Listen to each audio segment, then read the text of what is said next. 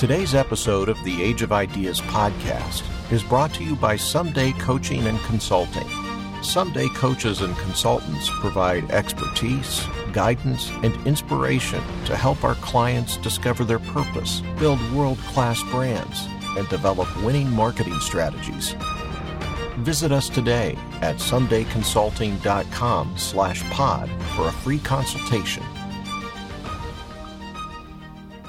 In our last episode, we discussed Picasso and the principles of manifesting. Welcome to episode 18 of season 1 of the Age of Ideas podcast, Practical Magic, Part 1. Keeping our bedrock principles of manifesting in mind, now let's get into some practical information, starting with a step-by-step look at how to manifest your ideas. 4 steps to manifesting your idea. 1. Define your concept. 2. Create your brand. 3. Build your product and storefront. 4. Embrace uncertainty and fear. Step 1. Define your concept. The first step when manifesting an idea is to marry the emotional and practical elements of your idea into a defined concept. If you've worked through the process in parts 2 and 3, you know your purpose and have a clear, concise statement of that purpose, one that should be entirely emotional. Now you need to connect that emotional purpose with a practical application. As an example, let's look back at Ikea. Their purpose is to create a better everyday life for many, but their concept is to support this vision by offering a wide range of well-designed functional home furnishing products at prices so low that as many people as possible will be able to afford them. While the two are related, they are quite different. One is a feeling, and the other is an offering. Statement purpose equals emotional. Concept description equals practical. To define your concept, we're going to do a writing exercise. If this is not a moment in which you can do this writing, then plan to go to the ageofideas.com/abinfo page later when you can take the time. Meanwhile, you can continue through the audiobook. If you're going to do this exercise now, then after the instructions, just pause the recording to complete the exercise and start it again when you've completed it. Here we go. Write down 2 to 3 simple, clear sentences describing what you are trying to create. The best way to do that is to write down everything in your mind without overthinking or letting the monkey mind limit or confuse you. You know your purpose. Just let the concept that comes from that purpose flow. Once you have done this, refine your concept description by considering the following questions. 1. Is this aligned with my purpose statement? 2. If not, how can I align it with my purpose? 3. Is this my highest and best challenge right now? 4. How can I set this up in a way where I can meet my short-term and long-term needs while making it a reality? Let's look at an example. Say you wanted to open a fried chicken restaurant. Well, the first question would be, what makes your fried chicken shop different than other such shops? We call this your unique value proposition, or UVP. For our purposes, let's use the following features as the ones creating your chicken shop's UVP. 1. We only serve chicken fingers. 2. We have 20 homemade sauces. 3. We use organic farm-raised chickens. 4. We only do takeout and delivery, no in-store dining. 5. We employ former foster children for all non-managerial positions. With this in mind, your concept description would be as follows. We are opening a casual, quick-service chicken restaurant, specializing in organic chicken fingers, served with our one-of-a-kind homemade sauces.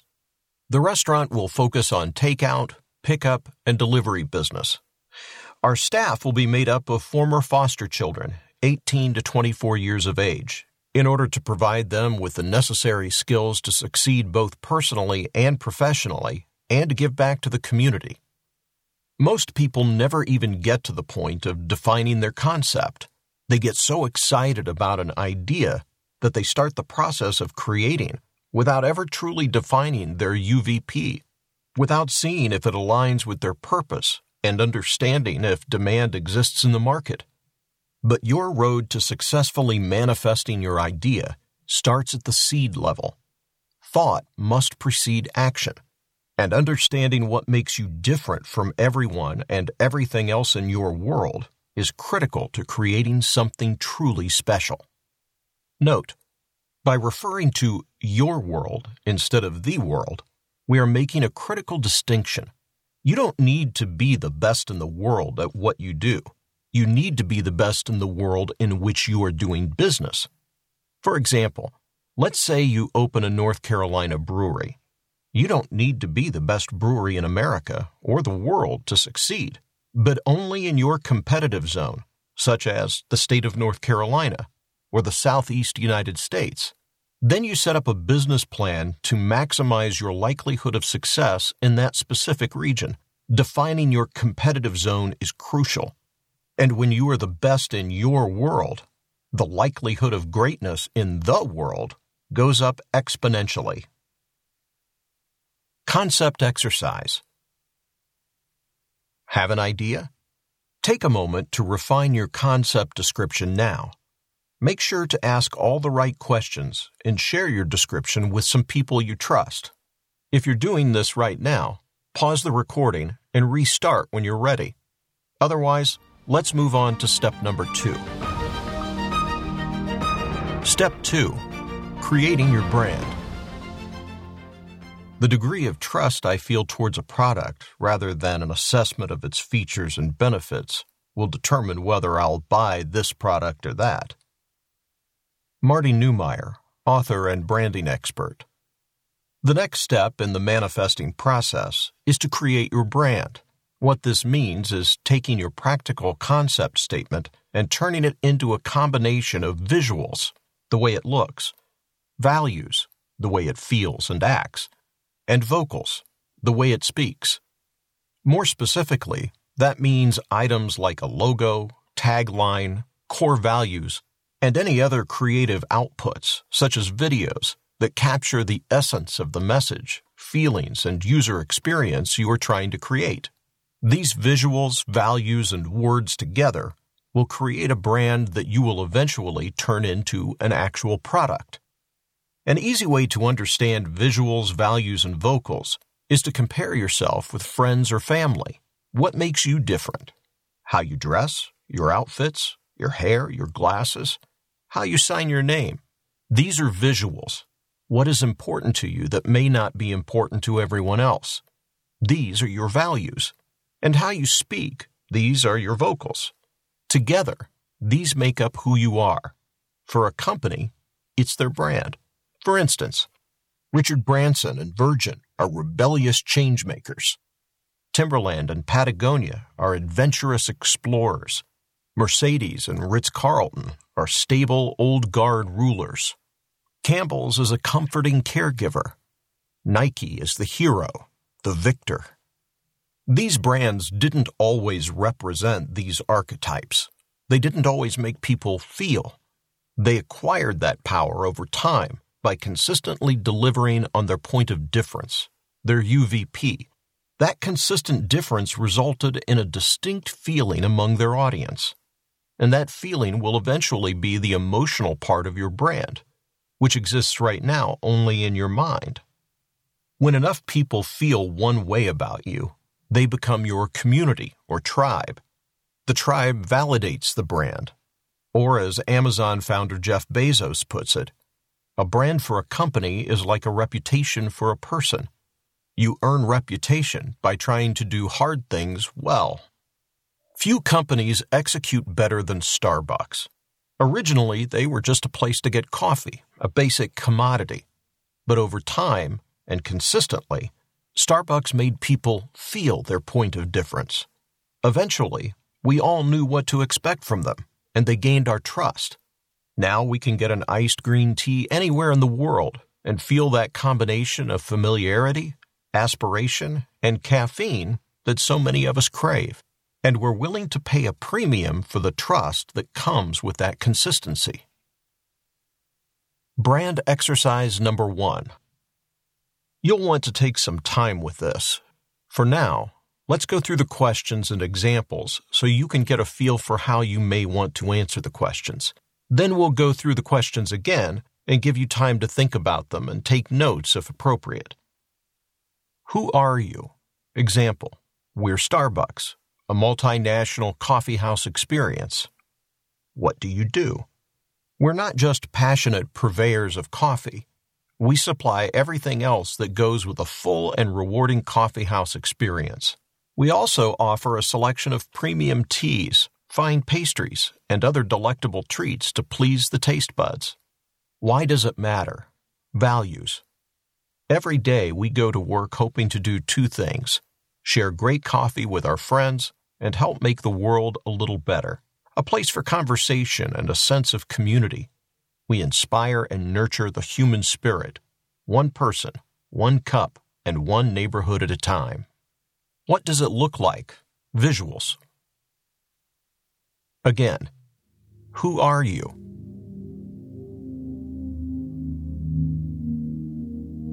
What do you do?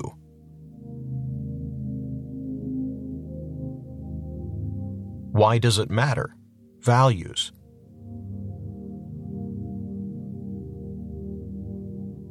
What does it look like? Visuals.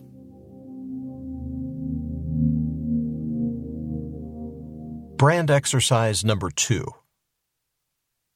To express and share your brand, I recommend you make a concept deck.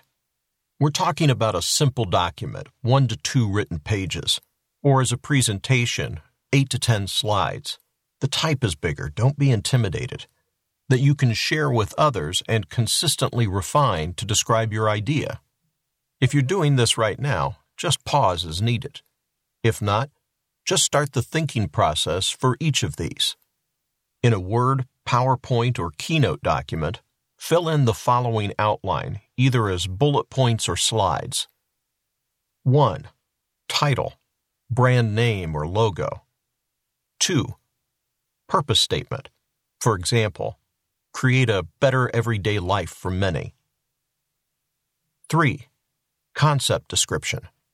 For example, we are opening a quick-service chicken restaurant specializing in organic chicken fingers served with our one-of-a-kind homemade sauces. The restaurant will focus on takeout, pickup, and delivery business. Our staff will be made up of former foster children, 18 to 24 years of age, in order to give back to the community and provide them the necessary skills to succeed both personally and professionally. 4. Unique value proposition. List out the key differentiating points about what you are trying to create. For example, A. We only serve chicken fingers. B. We have 20 homemade sauces. C. We only use organic farm-raised chickens. D. We only do takeout and delivery. E. We employ former foster children. Number 5. Core values. List the key attributes you would like people to feel about your business. For example, always fresh and friendly. 6. Visuals. Go on Instagram, Pinterest, Google Images, Behance, or other platforms and find pictures, logos, and sayings that you believe create the essence of what you are trying to create. Save these images on your computer and select the best ones. Add those to your deck to provide an idea of the look and feel of your brand. 7. Target audience. The demographic or psychographic you are trying to reach. For example, young adults interested in street style and entrepreneurship between the ages of 25 to 40 years old, or people who believe that the government should be smaller and we should pay less in taxes, aka Republicans, a psychographic. Once this document is complete, engage a graphic designer. They can be found through a friend, on Behance, Fiverr, Craigslist, or a local university or co-working space. Ask the designer to help you refine your presentation into a simple, visually compelling explanation of your product or service. We will refer to this as your concept deck. Ideally, the designer will also help you with the creation of a logo mark. While this may cost a few extra dollars, it will be valuable when interacting with potential customers, partners, or investors. Remember, perception is reality. For now, make a note to take action so you can keep moving forward. Congrats! You're on your way. The Age of Ideas is written and produced by Alan Phillips, with voiceover provided by David A. Wood.